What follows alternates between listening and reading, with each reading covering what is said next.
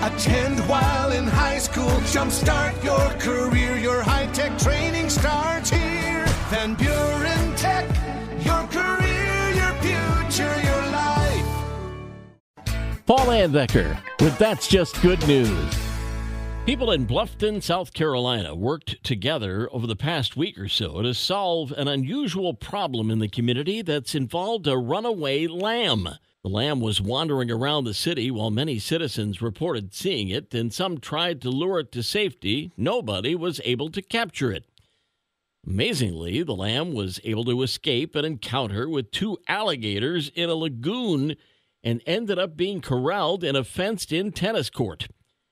An employee at the tennis club posted a message on social letting everyone know the lamb was under control but needed some rescuing.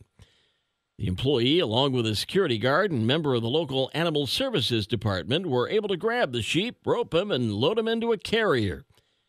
Thanks to the coordinated effort of the people of Bluffton, the lamb is now in custody and should be safe from alligators and other predators in the area. And that's just good news. Have some good news to share? Email paul@wcsy.com.